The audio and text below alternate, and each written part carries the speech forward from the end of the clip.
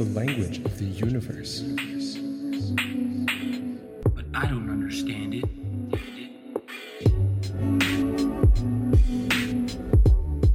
Hello, everybody, and welcome back to another episode of the Math and Physics Podcast. I'm your host, Parker. And I'm Ray. And we welcome you back to episode number 88, where today, we're just going to be talking about some quantum mechanics and statistics. That is correct. That is correct. I'm actually currently taking quantum mechanics. And third I'm year actually currently taking statistics. I think people are knowledgeable of this. So Mention it quite that's a few right. times.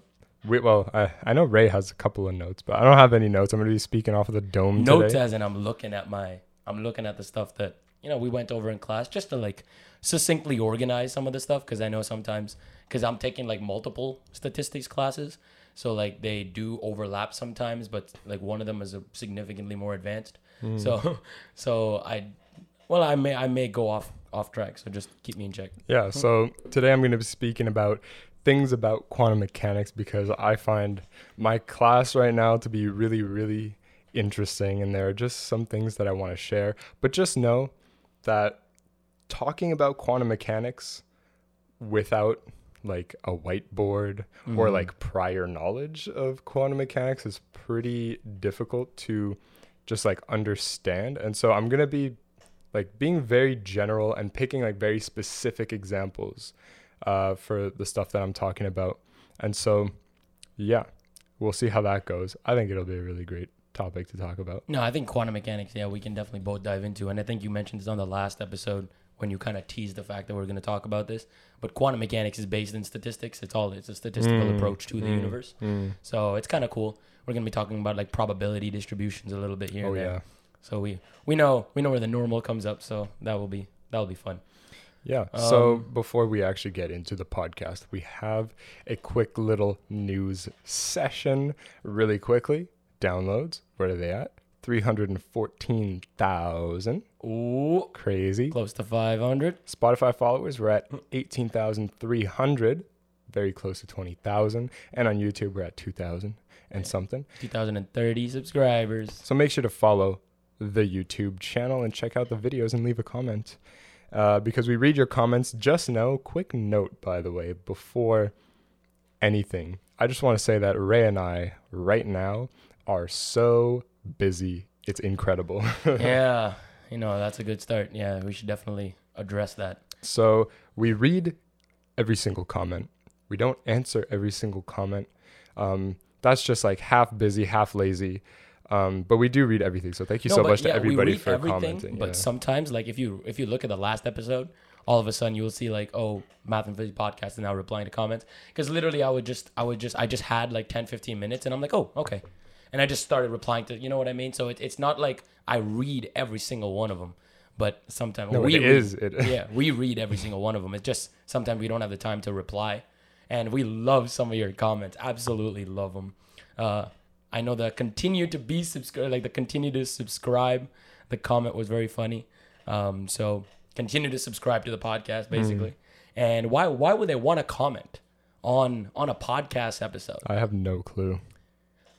Comment of the week. So every week we choose a comment of the week on each successive podcast episode. So this week we have Algo Kohlberg. Might be mispronouncing that, but they say, "Hi from Sweden. I've been listening to the podcast for a year now and I absolutely love it. A 16-year-old studying extra math and physics. You guys have given me invaluable intuition and inspiration. Keep up the good work." And then they say, P.S. Favorite episode, A Linear World. That was a good episode. That was a good episode. Linear algebra? The linear algebra episode. I gotta say, linear algebra is definitely top 2 best math topics to study. Best math, yeah. Top for 2. Sure, 100%. Also, one thing I do wanted to brush over is the comment section for the World Scientific book giveaway. Just wanted to keep everyone updated. It is happening. It's just a little more communication on our part with World Scientific itself, but it will be happening. So don't worry about the people that commented. They're like, oh my God, when we're going to get the book? It's going to happen. It's just about also that for merch, by the way, It's a little bit harder than we thought it was going to be when we announced it. Selling merch is not just, hey, do you want to buy merch? Okay, it's not as easy as that. You got to do a lot of setups. You got to set up a lot of things, which is not, I mean, it's not hard. It's just that we have to do it. And again, as you very well mentioned, we're a little bit busy. We're very busy. We're a little bit busy. So we just have a lot of schoolwork, a lot of things just always coming up. So we will do this in the right time, but it will be coming soon. So if you guys like, you know, the merchandise that we kind of showed, never really said that whole word. The merch that we showed on the IG and stuff like that, you know, keep it up because it will. Keep it up, like, 'cause it will be coming. It will be coming soon. Yes. All right. Is that everything? I think that's everything. I think that's it. All right. Yeah. Do you want to start or should I go first? I mean, should we alternate or I don't know. We can alternate. Okay, let's alternate. I'll start. Here we go. We can start with some quantum mechanics. Quantum mechanics. Why do I love quantum mechanics so much? Maybe like a 30-second intro if you've never heard of quantum mechanics. Basically, quantum mechanics is a very, very good description of what happens when you zoom in very far into matter.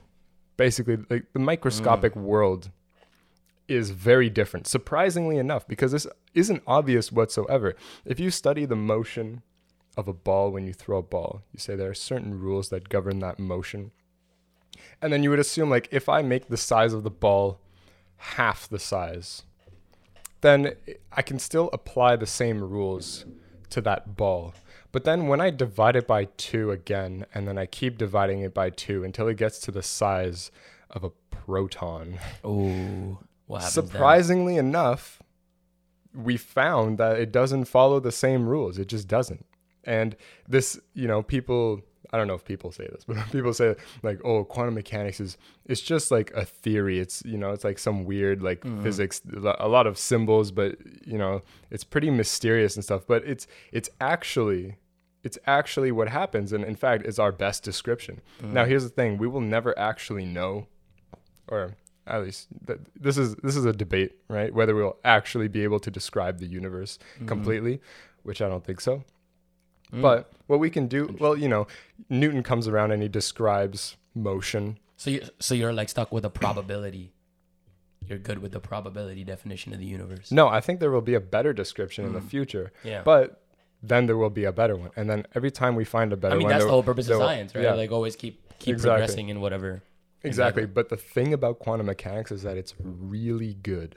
But it's also really spooky and very kind of like why we have no idea why. We just plug things into the equations and we're like, wait, statistically, like I can prove this using math that this shouldn't happen. And oh wait, it literally explains something in the physical world. And we're like, oh, that's pretty surprising. Like, why does it work that way? We don't know why it works that way, but we know that we have a good explanation for it. Well, we do have multiple. We always talk about the many worlds interpretation, but like as of right now, the Copenhagen interpretation, like the probabilistic view of the world, is basically where we're at. Yeah. Right. Because I think that also goes very well with the math and all. So it just works. So here's a very that was a very brief intro. Now let's get into some quantum mechanics. Think about the classical world. How do you describe things that are measurable, right? What is measurable? You can measure position of an object. You can measure the momentum of the object. You can also measure like the energy, the total energy of an object. There are lots of things that are measurable about an object. In quantum mechanics, we call these things observables. And I love the word observables because it's all in the name, right? It's something that you can observe. Now, the surprising thing about quantum mechanics is that mathematically, you can show that some of observables don't commute. What does that mean? Commutativity, I think that's how you say commutativity, something like that. In mathematics, it means that, you know, if you do 1 times 2, it's the same thing as 2 times 1. It means you can just 1 and 2. It means that you can just switch them around. And if we put this in the context of like measuring something, that's like if I decide to measure the position of a ball and I decide to measure the momentum of a ball, I can do it in either order and it would give me the same answer, right? If they commute, is the Right, well, understanding of like commutation. classically, everything Classically, commutes, of course, right? of course. Or maybe I don't know enough about Well, no, classical mechanics. I mean like the well, a simple example for so give me something that doesn't commute. Well, matrices. Exactly. I always love giving this No, example. that's 'Cause like AB doesn't necessarily equal BA. So what that basically means is like if you think of matrices as like transformations, which is like a really sophisticated linear algebra, like algebraic way to think about them, you're basically saying applying the transformation A on matrix B is not the same as applying transformation B on matrix A. And this is which why if you say it like that, it's like it kind of makes sense. It kind of makes sense. But AB doesn't equal BA. You're like, what? Why Exactly. not? Right? And so, what was I just about to? Oh yeah, I was just about to say that this is why linear algebra is so important in quantum mechanics, is because it literally describes the fact that matrix multiplication is not in general commutable, which means that BA is not the same as AB, is exactly why we decide to describe mathematically, we describe observables with matrices. Because all of a sudden, in the quantum world, when you want to measure the position of something, it alters the state of the thing you're measuring. And when you measure the momentum, you alter it in a different way, which means that if you measure the position first, you have no idea about the momentum. And if you measure the momentum first, you have no idea about the position. And so when you calculate something called the commutator is basically a measure of how uncommutable they are. How about you talk a little bit about like why? Because I think that could be an interesting question. Like why, when you measure position, you just have no idea about momentum. I mean, intuitively, there is a picture I can paint, but mathematically, you just have to do the math. But yeah, mathematically is a little different, but I think like you can still explain like, the wave. You know what I mean, right? Yeah, I mean, we have explained this before, but I can also give you like an intuitive picture as to why we can't measure the position and the momentum at the same time. And that all comes down to the fact that when you zoom into matter a lot, things like the very act, and I remember being so confused about this. Like, why is the fact that I observe something changing the properties of the thing itself?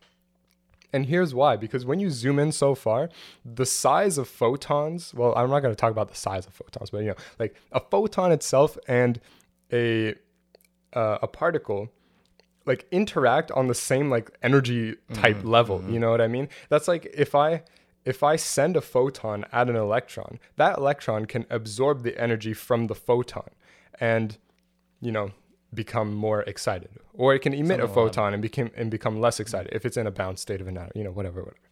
The thing is that, we've observed this through like the Compton effect, for example. And the Compton effect is that if you bounce a photon off of a particle, or I think it's an electron or something, if you bounce a photon off of an electron, based on the angle of deflection, it will tell you how much momentum has been transferred. And so you can actually see that you send in a photon that has some wavelength, and then you bounce it off of something, then you measure the wavelength again of that photon, and you see that the wavelength has elongated.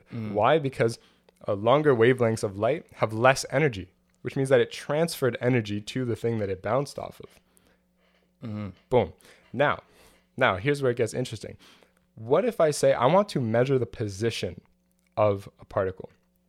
What does that really mean? That means that, well, I need some like visual representation or some like numerical representation of that position in some coordinate system. How do you measure the position? Well, you need some sort of thing to go out, see where it is, and then come back into your detector and be like, oh yeah, that's where it is, right? That's the only way you can really make a measurement. Like you can't send out information and then it never come back to you, because then you'll just you'll have no way of recording something. So you want a signal to go out and to come back and then to confirm, yes, that's where it is. And so in this case, when you look at something, that's because photons are bouncing off of that thing and going into your eyes. But when I look at Rayhan right now, photons are coming off of his face into my eyes, and I can see where he is because of that. But he's so big that the energy that a photon transfers to his face as it bounces off is so negligible that, you know what, even though a photon has bounced off of Rayhan, he's still here. He hasn't gone out because of the sheer force of the photon. But remember how I said that when you zoom in very, very far. So my individual electrons probably. Exactly. Some electrons probably went haywire. Exactly. What happens is that when you send photons at electrons, they literally bounce off of the electrons and the electrons go somewhere, right? Now, if I go to measure the position of a very small particle, I am bouncing photons off of that particle, and those photons are coming back into my detector and saying, yes, this particle is in fact here. But from the time that the photons bounced off of the particle to the time that they were detected and I can say, yes, here is the particle. Remember, those photons transferred momentum to the particle, and that particle bounced off of the photons at some angle. And by the time that I can confirm the position, I have no idea where that particle is because it just bounced and it's somewhere else now. And so that's kind of an intuitive idea as to why if I measure the position, I don't know the momentum. And if I go to measure the momentum, I have no idea about the position because that's just how it works when you zoom in really far. And an interesting thing that comes out of that is, I love talking about this, the observer effect. I don't think we spoke about it on the podcast before. I don't know. Anyways, the observer effect is like this common, very, very, very common. Okay, I think I'm getting deja vu right now. I might have mentioned this before. But anyways, we're talking about quantum mechanics, and you were talking about observations. So I just feel like it's a cool thing to mention. The observer effect is like a very common misconception in quantum mechanics. And we were talking about this the other day, I remember. And it's basically exactly what you said. When you're measuring something, you're usually altering the state of said something. So what happens in the state after you've measured it will change after your measurement. And in quantum mechanics, like a common thing is people don't really realize, well, when is the measurement done and how does it affect the state? Common, simple example, the double slit experiment. When everyone says, oh, you look at it, and it breaks. Like, that's not really why, though. Like, the reason it's breaking is because when you look at it, as you very well rightfully just said, what's happening is a photon is bouncing off of the electron and coming into our eyes. Or I guess we're not doing it with electrons, but whatever particle we end up doing it with, whatever we're observing, we're going to be changing its state. So what that's basically doing is that's pinpointing the electron. Oh, it's right there. Right? Let's say we have an electron and let's say we're observing it. Let's just say with our eyes. Obviously, very, very simple analogy here. What's happening is the photon is bouncing off the electron coming into our eyes. And everyone's like, oh, yeah, this just broke quantum mechanics, right? Like there was a big thing and big misunderstanding of, oh, if you observe something, that breaks quantum mechanics. But no, that doesn't break anything. That actually follows the laws. It's just about what's happening when you say you're breaking quantum mechanics. And this is the observer effect. That when you observe something, you basically change its state. And therefore, any measurement made with said state after observation is completely futile. Right? Super powerful. I wanted to talk about the Schrodinger equation. Oh, that's a crazy one. Because the Schrodinger equation is very, very cool. So, what is the Schrodinger equation really saying? It's essentially an eigenvalue equation, which just means that if you have some state, if you measure the kinetic energy of it plus the potential energy involved, you will get the total energy. And so that's all the Schrodinger equation is saying. It's saying that you have the first term is minus h bar squared over 2m times the second, or I guess the Laplacian of the thing. The Laplacian is just, you take two spatial derivatives in each direction. And it turns out that, I'm not going to explain why, but it turns out that the second derivative, let's just talk about one-dimensional wave functions here. The second derivative of the wave function is related to the kinetic energy. Then, for the potential energy, you just multiply the potential times the actual function. And that's equal to, I think it's like I h bar times the time derivative of the thing. Now, what does all this really mean? On the left side, you have something called the Hamiltonian. And what the Hamiltonian does is it just measures the total energy involved. And on the right side, you have just the energy of the thing times the thing itself. So it's if you break it down, it's really simple, but it's still hard to use if you're taking quantum mechanics right now. It's still kind of, they pose you a problem and you just have to play around with the mathematics and solve it. And I want to talk about one of the problems I did this year, but it might go on for too long, so I'm just going to get to the point of what I'm trying to say. So far we're just talking about quantum mechanics. Yeah, I wanted to talk about the mathematical description of a plane wave and why it is how it is. And this is very interesting. So a free particle, you can imagine a free particle as just a ball rolling on a floor that is just perfectly level.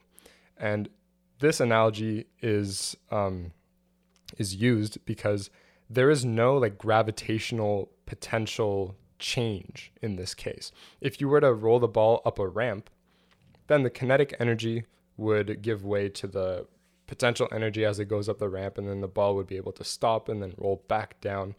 But if there's no ramp, the floor is just, we're assuming no friction, the floor is just flat, and you send a ball at a specific momentum, it will have that momentum forever. And so one of the defining qualities of this ball, and now think of the ball as a particle. So one of the defining qualities of this particle is that we know its kinetic energy because we say, or I guess we can observe the momentum to have one single value. And if we measure it now, it'll have the same value later because there's nothing that can change that value. There's no sort of potential that'll be able to take away from that. And so, why is it that we have no idea about the position? Here's why. So if you use the Schrodinger equation, you look at the right side of the equation where there's a time derivative. The energy term in here is just the kinetic energy. And so when you take a time derivative of this state, what you're going to get, or you multiply it by IH bar, whatever. Essentially, when you take the time derivative, you should have the energy times the function itself.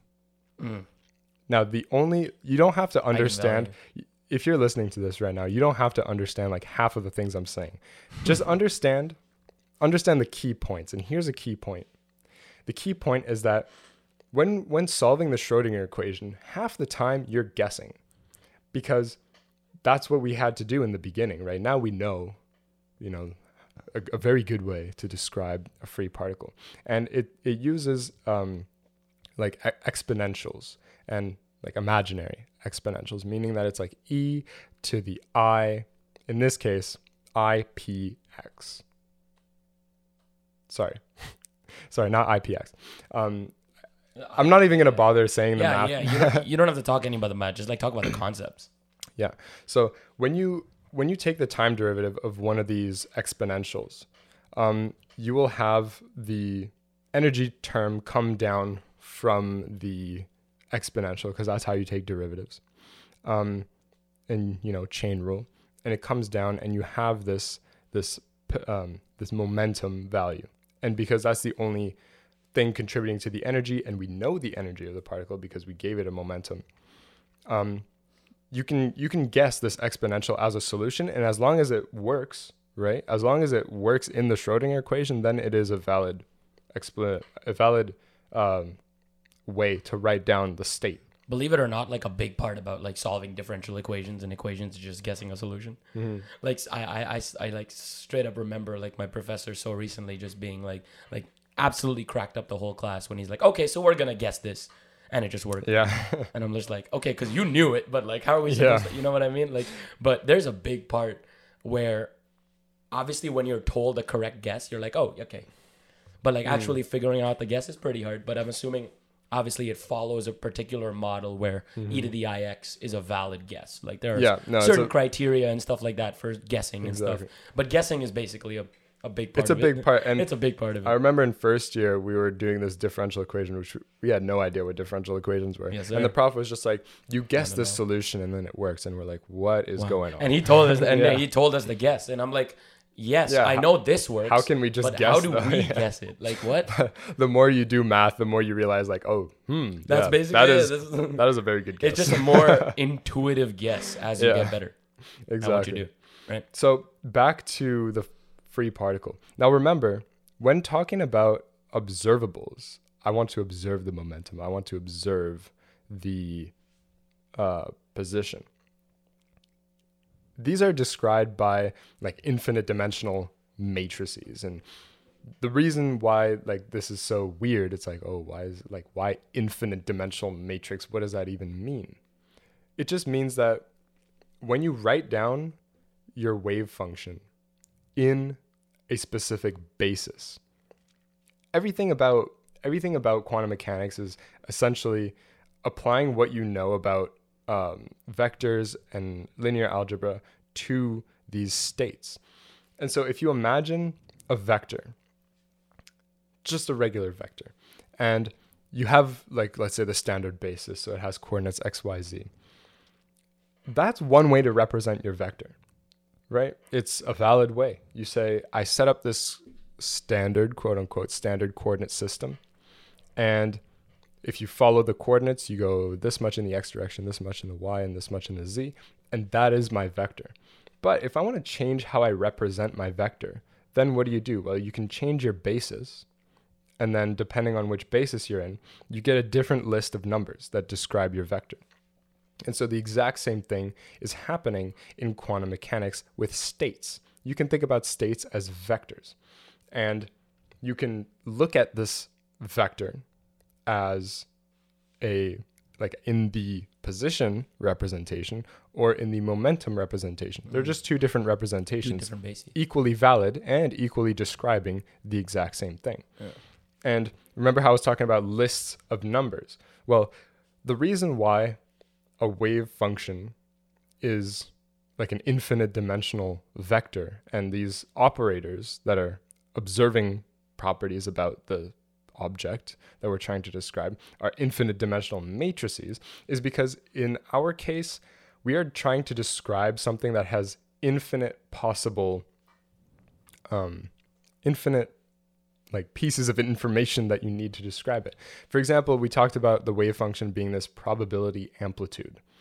And basically what you're asking when you say, I want to know the representation of this state in the position representation, you're basically asking, what is the probability amplitude at this position? What is the probability amplitude at this position?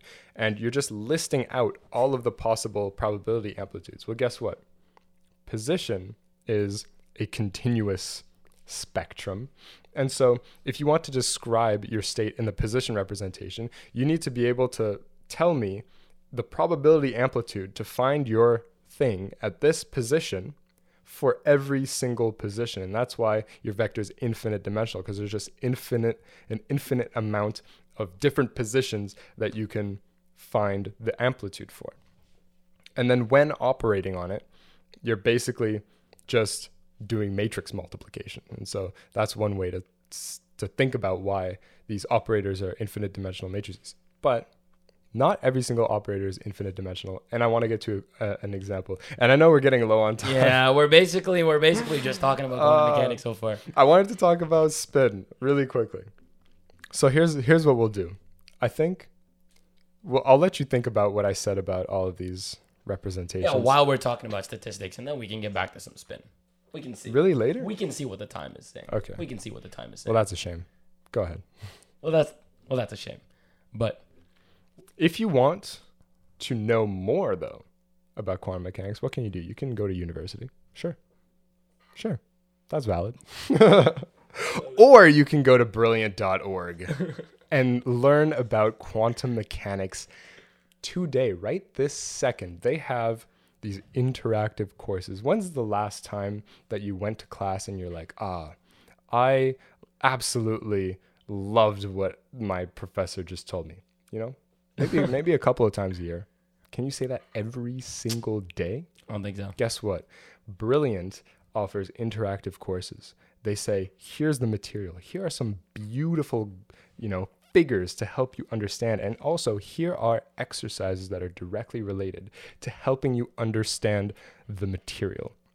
And specifically related to this episode, they have courses on quantum mechanics. They have courses in statistics and probability. So if you want to learn more about that, make sure to head over to brilliant.org/MPP or click the link in the description. Yeah, you can click the link in the description below for an added bonus there. For the first 200 people that click that link in the description below, they will get an easy 20% off their premium subscription for Brilliant. So check out link in the description below or brilliant.org/MPP. So a lot of quantum mechanics was being spoken about there, which is really cool. Not enough. No, of course, there's never enough quantum mechanics ever being spoken. But talking about observations, let's bring it on to the classical world. Let's bring it back to the real world, shall we? Go ahead. When you're actually observing protons and photons and whatever, like, you know what I mean? Like, you're not really gathering. You're basically getting things in a detector. You have all this data on a computer, and you're trying to analyze it, and that's super cool, right? But what about getting data in the real world? This is the real world. But I'm saying real world data. Wow. Statistics. I would argue Anyways, that. that was like an introduction, like a really weird introduction to statistics. But either way, statistics, not that I really need to introduce it, but is a way of analyzing real life data, or data in general, I should say. Statistics is literally widely used in almost every single field. It's widely used in quantum mechanics, right? Everything is based off of statistical distributions. Your probability distribution, fundamental ideas with a probability distribution is applied into quantum mechanics, and it's basically applied everywhere, right? So I wanted to just talk about two major things today. That's why I was just looking at what I wanted to talk about. I wanted to talk about fitting data. So when you're actually taking data in the real world, what do you do with it? How do you analyze data? I think that's a pretty common question from a statistician, or at least someone that wants to become a statistician. Statistician? Yeah, that's what it's called. Okay. Yeah, you know, like physicist, statistician. Statistician. No, statistician. I don't know. Statistician? I don't know. Come on, bro. What is that? Anyways, one thing I wanted to talk about was, so the basic idea of analyzing data. So usually when you have any piece of data set, if you have a data set, if you have some information, there's something that you want to analyze about it, right? There's a particular variable that you're interested in. For example, I can give the example that I'm actually doing for my final project. This is a really cool project.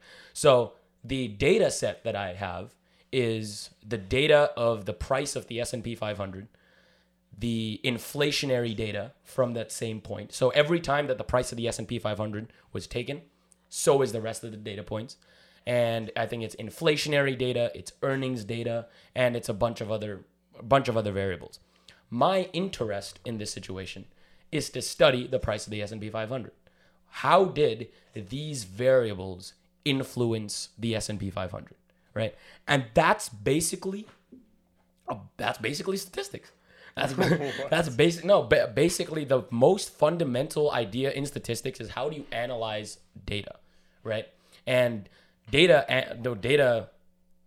analysis is done commonly simply by, first you want to identify what you're interested in.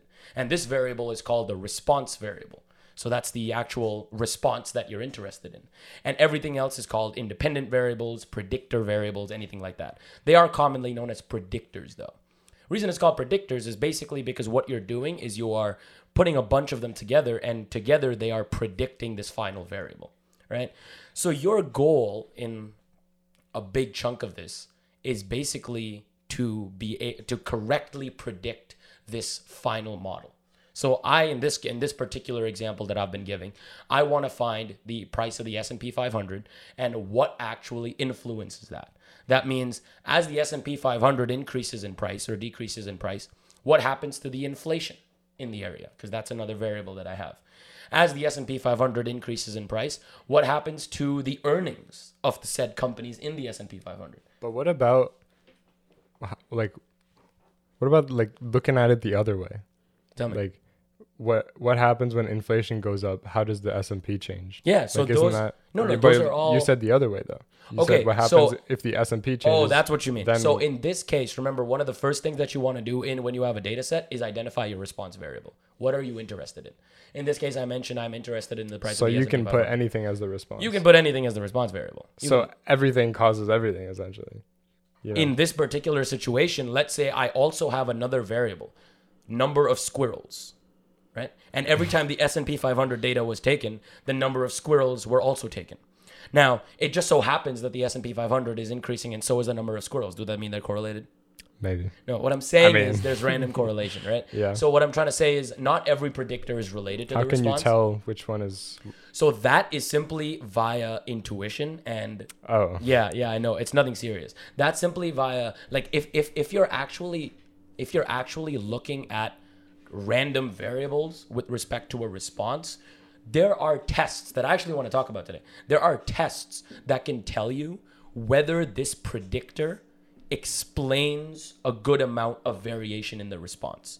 So basically what that means is when you have values in the response variable, if I change this predictor, if I take it out, if I add it in, is it changing it significantly? Is basically in a very, very brief way of testing these things. So I can do the squirrel comparison, and I mean, chances are it's not going to be able to explain a lot of variation, and then I'll be able to formally remove it. There are tests, but most of the time it is simply intuition. You're like, what the hell does squirrel data have to do with the price of the S&P 500, right? So a big thing about statistics, and I loved to learn this while my professor was talking about it, and she's like, this is where it gets this is where I'm pretty sad too. You can give the same data set to 10 different researchers and they will come with 10 different answers. Like, what the hell is the point of it? You exactly. know? Why would you ever do No. that? Point of it being, it's all in how you interpret the data. That is why when you're doing like your experiment problem sets, and anytime you take data and it doesn't fit perfectly, it's okay. It's okay because there are always random variations. There are always added things that sometimes might not be factored into your data that you have, but you just have to figure out how everything is affecting each other, right? So that's a big part of basically what you're doing. And what I'm basically describing here is a model for linear regression. So in this case, most variables, I shouldn't say all variables, are linearly related to each other. Now, when I'm saying that, it's a little interesting when I say the word linearly related in terms of linear regression, because it's not actually the predictors that are linear. Instead, it is the coefficients on the predictors that are linear. And the powerful thing with this is that when there is an assumption of linear regression, there are a couple assumptions that basically a data set has to follow. And if those assumptions are satisfied, you're basically golden. You can do like a bunch of tests. You can like fix your data and you can basically make it look a little bit better. What does that mean? Fix your data? What do you mean fix your data? Let me explain that because I think that's important. Now, a common thing in most data we think is that data is mainly normally distributed, right? Now, that's actually one of the assumptions for a linear regression model, that the data is normally distributed. However, it's not always the case. So you think that intuitively things should be distributed normally. I mean, intuitively, I would assume that not everything is normally Most distributed. things aren't. So the thing Wait, is, most things? Most things, as in when you're taking especially when you're taking the number of data observations that you take significantly impact it. So if you're taking like 30 to 50 observations, like it's not a very high number of observations, chances are your model is most likely not likely normal unless the data itself is normal, right? And that's also based in a fundamental theorem that we can talk about. But basically, normality is like a very important condition for a lot of assumptions to hold. And when these assumptions again hold, you can basically then apply your linear model. And the reason this is cool is because of something known, and I kind of want to talk about this, the least squares estimator. This is why the linear model is really cool. Because basically what it's doing is you're taking your observed data or your response variable, and you're taking a linear combination of all the predictors. So let's say you have your response variable y, and your predictors are x1, x2, x3. What you're doing is you're saying y equals beta naught, which is like your intercept, your y-intercept, and beta 1 x1 plus beta 2 x2, beta 3 x3. And those are your coefficients. Now, here's where the linear model comes in. Your whole analysis comes from basically getting these predictors to be least biased as possible. Because in all cases, if you have non-normality, if any of the assumptions are broken, then basically what you have is you can still use the model. Like you can still fit a straight line to curve data. You can still fit the model, but your coefficients won't be biased. Will be biased. They won't be unbiased. And that's the problem. So when these assumptions hold, you can actually just tweak your data. You can like sometimes square it. You can actually just apply transformations on the data. And you can actually notice that, hey, now it all of a sudden looks normal. When a few of these assumptions hold, you can now apply this linear regression model. And when you find these coefficients, you are satisfied with the fact that these coefficients are completely unbiased. But then hold on, if you apply transformations to your data, right? Do you have to reverse the transformation? No, after? so then you're simply, okay, so for example, let's say y was not normal, and then I squared it, and now it's fine, right? That actually has happened. You actually can't do that. It's pretty crazy. So these are called power transformations. I don't want to get too much into that, but like you can transform variables, and then now all of a sudden they actually satisfy assumptions. So when you square it, so usually let's say your coefficient on x1 is 2. That means as x1 increases by 1 unit, your response variable is increasing by 2 units. Basic y equals mx plus b. Yep. Now, when you have multiple predictors, you're saying as x1 increases by 1 unit and everything else stays the same, this increases by 2 units. Partial derivatives, right? I mean, it's all basically just singling one predictor. So if you now square it, for example, you're simply saying 1 unit goes up by root 2 units instead of 2. You know what I mean? Because the power transformation, and sometimes even your x variable can be transformed. Then it's a little more complicated, right? But if let's say only your y variable is transformed, right? Then in that situation, they'll simply be related by whatever the coefficient was, and then you're just applying. Yeah, but then y. square rooted, so you have to reverse the transformation. That's what I said, root 2. I know, but that's what I meant by reverse the transformation. Of course, you have to reverse it when you're actually analyzing the data. Yeah, of course, when you're actually making the analysis step, then you actually do have to reverse it. But the whole beauty is that you can apply these transformations to variables, and all of a sudden you can now apply this model that makes the variables look linear. And not only, I shouldn't say makes it look, because then it's like, oh, you're changing the data. No. You're not changing anything fundamentally. You're just transforming them. And again, the relationship holds. It's just that when you transform them, you can apply linear regression, and then you can analyze. But hold on. But without that, you can't analyze. The analysis step is broken. Okay, wait, never mind. I answered my own question. What was the question? I mean, I was just thinking about if you have your data that's not normally distributed, and then you square it.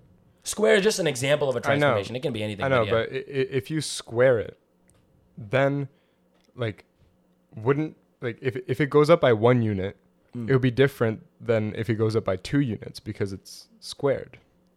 So it wouldn't, even if you just root 2 times the x1, for example, wouldn't it be different for how many units it goes up by?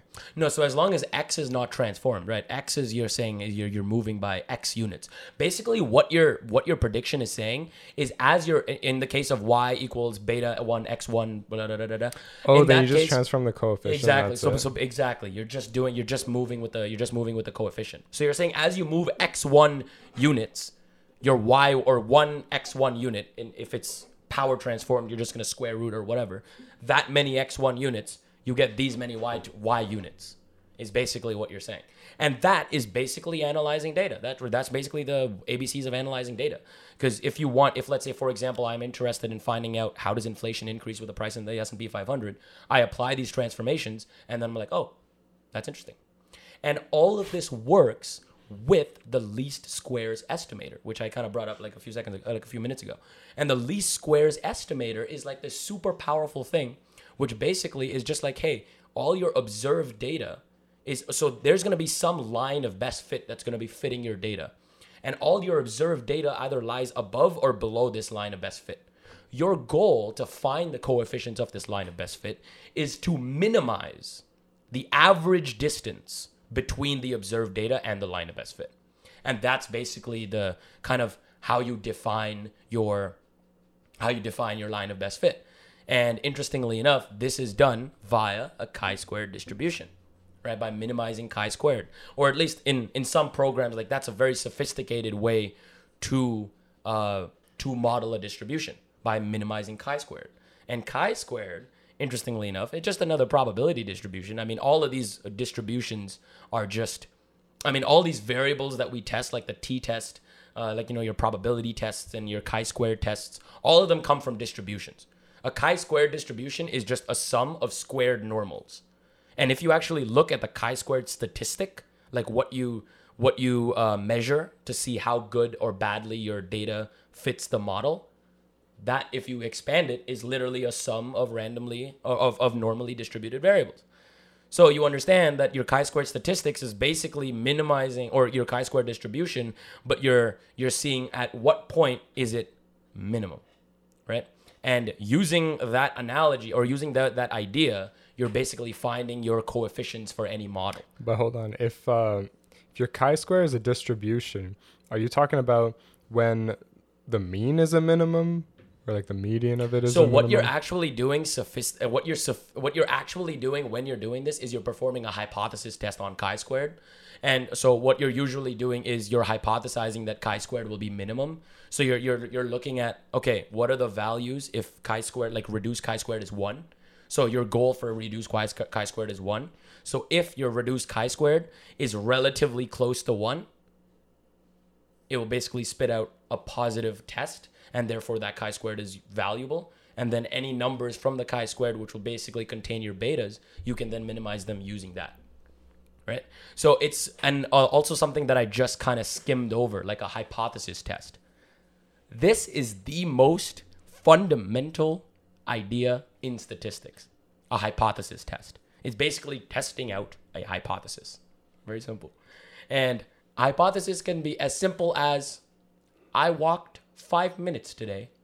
That's my hypothesis. Is it correct? Am I accepting it? Or, okay, technically I cannot accept the hypothesis. But the way that the hypothesis test works, and this is where it gets really cool, is basically you make a statement about a given data set, about a given variable, So I say, I walked 10 minutes today, for example, right? So my variable is me walking, and I say that the mean, or the maximum, or the total amount of walking that I did equals the 10 minutes. So what I do is I perform a hypothesis test on this variable. Now, how the hell do I do that, right? How the hell do I do that?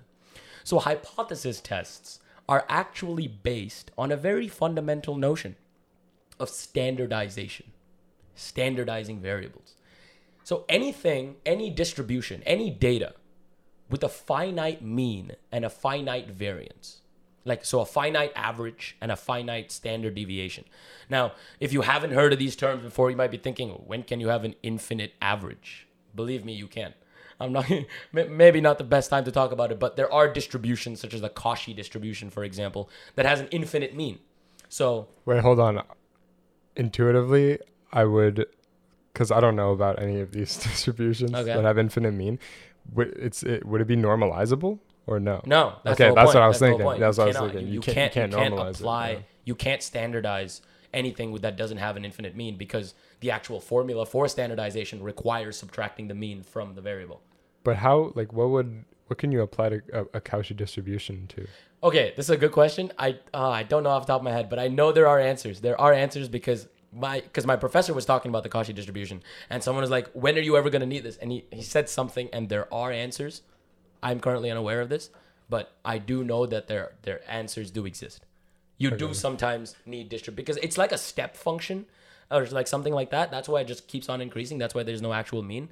But the reason and where you actually use it, I'm currently unaware of, but I know it exists. So the function increases as you go higher? Yeah, which is why it's an infinite mean, which is it's like some weird function like that just never stops, which is how that can happen.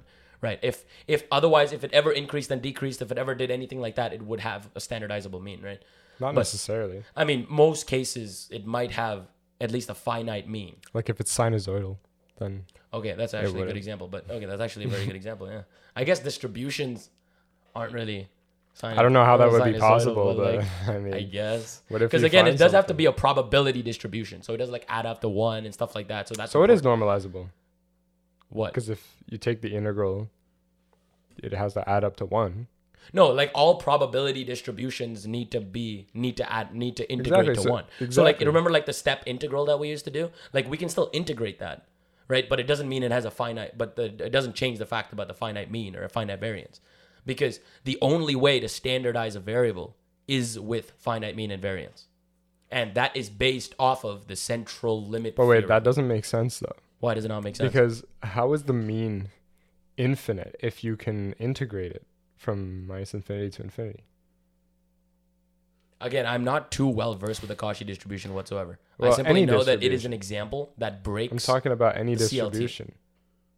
If it has an infinite mean, okay, but it's normalizable because it has to have a finite. No, but that doesn't mean you can convert it to a normal distribution. Just that's that's not what I mean. different. That's not what I mean by normalizable. But that's what I'm saying. No, okay. What I mean I'm by standardizing it. Okay, I'm saying standardizable. Listen, what I mean by normalizable is that you can like it has a finite integral over well, that's all simply space. a fundamental property of a probability distribution. So how is it possible that the mean is infinite if you can integrate it all the way across? No, because it's definitely. I mean, I know for a fact that the mean is infinite. I also know it's a probability distribution, so it has to satisfy probability laws. Quite unaware of that question. That's a good question. Again, answer definitely exists. I'm just currently unaware of it. That's an interesting question. Yeah, definitely going to give some thought to that. Yeah. But continuing to the CLT, because like I was just bringing that up. That's basically the theorem that governs everything I was just talking about, right? So if a variable has a finite mean and a finite variance, you can basically what the central limit theorem says, as the number of observations increases to infinity, the variable approaches a standard normal distribution. Now, it's not the variable, it's actually like a transformation of the variable, but a transformation of the variable, a linear transformation of the variable, leads to a standard normal distribution.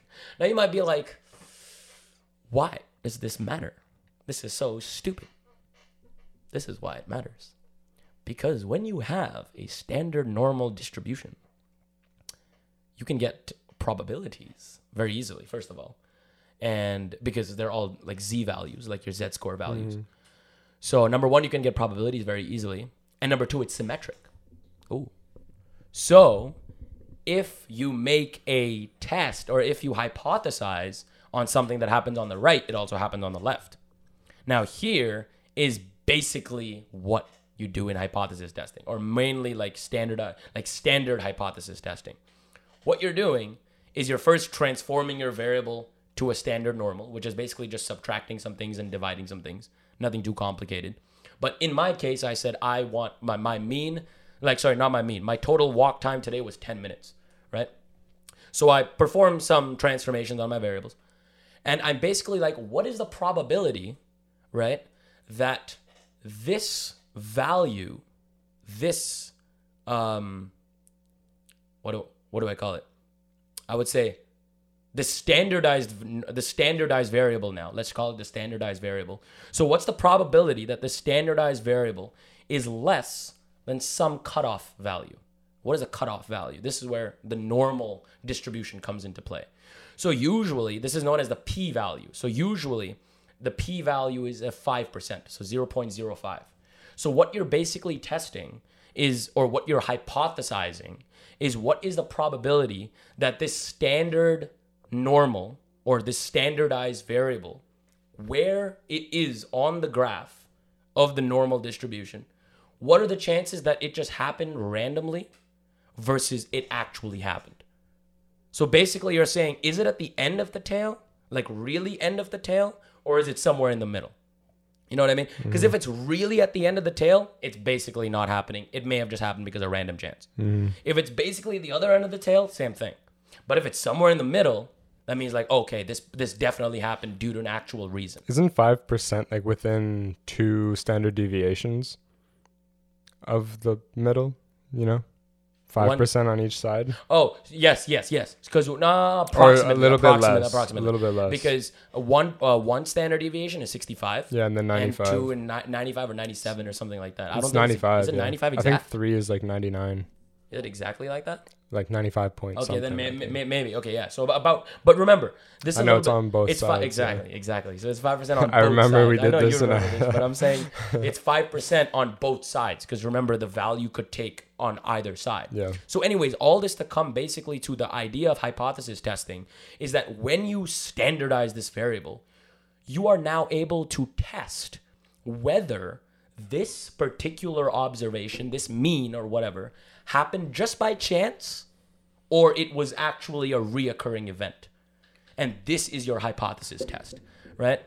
So in the case that I said walking equals 10. You would need data on your previous walks. No, of course. Right? No, I would need data. Okay. But I'm saying with this, no, I would need the mean, and I would need the my standard deviation. So obviously I would need a lot of data because I'm getting the mean. But this is also the thing. As your number of observations are low, the results are a little less and less accurate.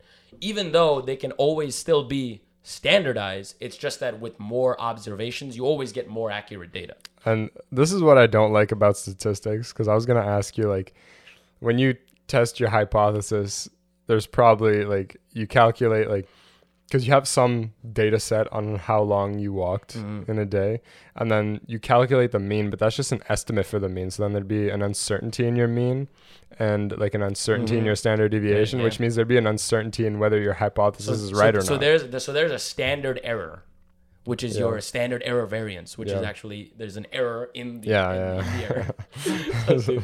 And there's an error in the mean, there's an error in everything that you do, because basically there's always uncertainties related to things. Yeah, so then basically you could say like there's a 10% chance that it is actually true that I walked 5. Which is why. If it's like on the edge. You're right. Which is where the difference comes between two fundamental concepts in statistics. Confidence intervals and prediction intervals. So confidence intervals, I mean, if you've done, I don't know, what was this? Was this in high school? I think so. No, didn't do it. No, we didn't do it. Okay, definitely in a statistics class though, because I definitely remember, I think, doing. So if you've taken a statistics class or are interested in statistics, you may be knowledgeable of confidence intervals. You're basically saying, how confident am I that this thing of this distribution is that? When I say this thing and that, I'm basically saying like a property of the distribution is something. For example, what is the chance that the mean is 5? That's basically what I'm saying. The mean is the this, the 5 is the that, right? So, wait, I lost my train of thought. Remind me where I was? Confidence intervals. Confidence intervals. Thank you so much. So in this confidence interval, basically what I'm doing is, usually you have a cutoff. You have a 95% confidence interval, a 97% confidence interval, all of those things. 100%. So basically what you're doing in those confidence intervals is you're just cutting off the sides of your standardized variable. You're standardizing it, and you're saying, okay, let's just take the 95%. And what are the values at the 95% confidence, or at, like, once I've cut off the tail? In this case, it would just be 2.5 on each side. Like, right? whatever it would be in this case, because it would be simple. But I'm saying in any situation, all you would have to do is, in the confidence interval, you would have to, apply this hypothesis test. And you would say, hey, how confident am I that this predictor is in this interval? and you are 95% confident. So you're not even 100% confident that it's in there. Yeah, but 95% of the time it will But be. then no. Yeah, 95%. Yeah, very correct interpretation. That's always misled. 95% of the time it will be in there. You're correct. But here's the crazy thing. Wait, isn't that the wrong No, interpretation? 95% of the time is the confidence interval interpretation. And then comes the prediction interval, which is 100% of the time. It is found here with, no, wait, I'm mixing it up. One second. Confidence That's confidence interval. No. That's not confidence intervals. I know that. Because confidence is like, I'm 95% confident that the predicted value is in the range. And prediction is like, because you can still have like 95% prediction intervals, right? So in confidence intervals, it's like 95% of the time it'll be here. But in prediction intervals, it will definitely be in the interval. Then what's the 95% for, though? I'm forgetting the exact thing here, man. I'm so sorry. Like, I wish I could kind of streamline this a little more correctly. But basically the point that onto what you were making is that the prediction interval factors in extra variation. So you actually add one. You just add one when you're calculating your hypothesis test. You just add one, because you're basically counting for an extra probability that you might be wrong with your confidence test. So there's a lot of uncertainties. There's a lot of, errors. There's a lot of ways of approaching and interpreting this, any real statistical data, which is where all these different interpretations come from, which is why statistics can be so misleading sometimes. You can be like, 60% of Americans said this, surveyed from 10,000 people. What? There's so many times where you have to really read the fine print to understand where their interpretation came from. Yeah. Right. A big part of this is also using like these small samples to approximate things for the population. Like that's also kind of like another fundamental statement of probability, of statistics, really. Not probability. You are taking in a sample of data because you never really have all the population, right? You take in a sample. I mean, you could if it was like all of never. America, you can get the whole. But hardly, because like, what if the guy's born 2 seconds after you just did it? Just ask him. I'm just saying, like, if you take like the mean heights of everyone in the world, you're not gonna get 7 billion heights. Maybe You doubtful. You could. Like when people say the average the population of the world, and when people say what's the average height of the world, they don't actually calculate it. They don't ask you, hey, what's your height? No, I've never been asked. No, that's what I'm saying. It's not like someone actually asks you. It's done on a sample and it's approximated for the population, and that is statistics. Wait, that's kind of messed up because I feel like we would both increase the world average, right? I mean, but then the same two people would decrease it probably too somewhere else. I guess, but so are you saying it is? No, but that's the whole point, right? No, you're taking a small sample, and obviously the bigger your sample, the more representative of the population that you get. That's why it's so important when you actually apply statistics to take the correct sample. When I say correct, I mean it needs to be random, right? There needs to be no bias. So it's not like, for example, it can't be a survey where you have the choice to give it back. Because then some people that just don't fit into it will just say no and just not return it. So there can be no bias in that way.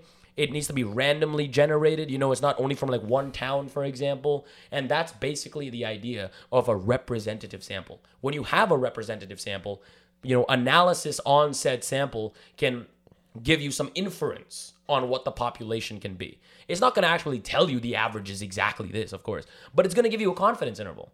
Right? It's going to give you a prediction interval. It's going to be like, hey, in 10 years, the average is going to be this. I mean, I don't know if we're really doing it against time, but I'm just saying, like, you can do all sorts of things with these intervals because of the power of, just hypothesis testing and just using them as, these models, modeling the data. Super cool. I wanted to talk about spin. Yeah, I don't think that is gonna happen. I thought it would be a bounce off kind of thing. We did a little bouncing off, but not an opposite in the same. I think topic. you spoke a lot longer than I did because I doubt it, because the intro was like 5-6 minutes and I spoke till 30 minutes. Okay, man. I spoke a little longer than you. I'm sorry. Anyways. You want to talk? No, it's all good. I mean, I could actually. We'll do a little bit on spin. a little bit just to end the conversation. Sure, we can talk about some spin on something truly interesting. Oh wow! Yeah, I'm talking about real data here, man. I'm talking about observation. Here is something that will blow your mind. Imagine you're in the 1700s, right? What do you really know? Think about that. Did you know that there is a quantity that exists that can be measured and just people don't know about it? Guess what? That quantity is called spin. How do we know it exists? Well, first of all, this actually was first discovered by Stern and Gerlach in the famous Stern-Gerlach experiment, where what they did is they have this magnetic field and they send silver atoms through that magnetic field, and they get these atoms from like this furnace, and then it creates a beam of atoms that passes through. And they know like the angular momentum of the atom can change. And what they expected was that, well, depending on the magnetic moment of the atom, and, you know, they know what the magnetic field is that's applied to, or that the atoms go through. They know what it is already. And so they're like, okay, since we think that these moments related to the angular momentum of the electrons, the reason why they chose silver is because it has one valence electron. And so, you know, they did a little bit of math. They're like, yeah, it should come out as like this like weird flat normal distribution of the atoms, you know, getting deflected by the magnetic field. But contrary to popular belief at the time, they actually found that, well, when you measure the angular momentum of the atom, you find that it either goes up or it either goes down. And so they're like, hold up. How is it possible that this vector can point in any direction? And when you send it through the magnetic field, it's essentially like a dot product, right? You see like how far in the, you know, let's say the magnetic field points upwards. It's like how much of a component is there upwards, and if it's negative, then it'll go down. If it's a positive component, then it'll go up. They're like, why is it that every single atom we send through, it either goes just up or goes just down? It actually turns out that there is something called spin that people didn't know about, and that is a legitimate thing that you can observe. And the thing that really sucks is that I wanted to connect this discussion to observables, because I was talking about observables earlier. And the thing about spin is that it is quantized. And this is an example of an observable that is not represented by an infinite dimensional matrix. It's actually represented by a 2x2 matrix. Yes. And so, well, depending on, you know, how many directions you're looking at. I was just gonna say, like, 2x2 is always just for special. If we it's always 2x2 if you're just looking at the spin along one direction. Exactly, that's what I'm saying. So if you're looking y and z and x, exactly. But this is just going to be like a tensor product, right? Because observing along one, or actually, that's not even true. Forget what I just said. So I wanted to talk about spin because the spin operators don't commute either. And I wanted to talk a little bit about that and how you can kind of get this little, it's not really an analogy, but when you look at the position and momentum operators that you can operate, don't do that, that you can operate on a state. Sorry, Ray was rubbing his face on the mic. What? No, I was just talking. I could hear it. Anyways, okay. What was I saying? Something about spin. Operated. Yeah, so they don't commute, which means that when you this has so many beautiful connections with like polarization and all this stuff. But when you observe the spin, basically it collapses the state of the thing into the, you know, in this case, there's only two possible choices, and it's spin up or spin down. Of course, we're talking about only spin half systems. So when you observe the spin of something, you're either going to get spin up, spin down. And once you measure that thing, it is now in the state of either up or down. And one thing, I guess I should maybe explain this in another episode, but these spin directions are orthogonal to each other, which means that if you measure the spin to be in one direction, then you have no idea which way it's going to collapse into in the other spin directions, as long as they're orthogonal to each other. You can also define a general spin direction, which is usually, like the spin operator is usually a capital S and then subscript whichever direction you're looking in. And the general spin operator is like Sn, and n is like some unit vector pointing in some direction, or Su or whatever.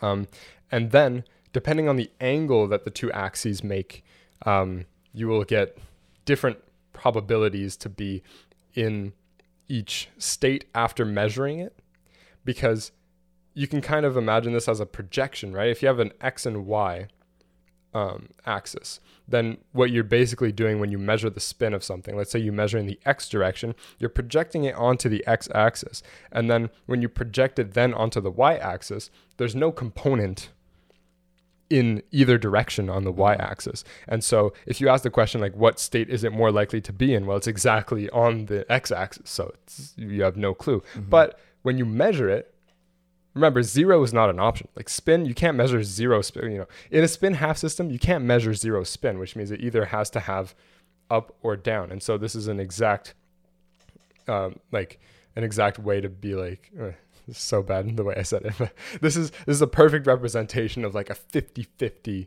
probability. Mm-hmm. And same thing goes with polarization. Listen to our first episode on quantum mechanics, or the second episode, I don't remember. But we do talk about polarization, and you will definitely appreciate that. When I think we briefly spoke about Søren Gerlach there too. I think that was right. Probably. Yeah, I think that was good for sure. Anyways, yeah, spin is always like misled to always. Some people think of it as like the actual thing spinning. No. Yeah, that's always like a terrible way to think about it. Yep. Because like spin half, like I know the first time I read it in a book or something, it's like if you draw a dot on a ball, you spin it once. You don't see the dot, like one whole 360. You see it, you spin it another 360 times, you then see the dot. What the hell? What does that mean? Yeah. Like, that's just not, like, zero intuition at all. What kind of ball follows that property? Like, that's just the worst. So like the word spin, don't think is the best way to think about it. But because I think that actually really makes you, really misleads you into thinking about spin. Because for a long time, I was thinking about it like that. But then, when there are multiple directions of spin, and I'm like, wait, this just makes no sense anymore. So yeah, better way to think about it, like a little more quantum mechanically, and it's like different states and stuff like that, but just a different way to think about it. Well, that concludes the episode. We just spoke about, I think that was we kind of did half there, which was not intended, but whatever, we did it. So yeah, if you enjoyed listening to this episode, make sure to follow us wherever you're listening. Make sure to like the YouTube video and do all of that stuff. Other than that, thank you for listening. This has been episode number 88 of the Math and Physics Podcast, and I'm your host, Parker. And I'm Ray. We'll see you soon. Bye, guys.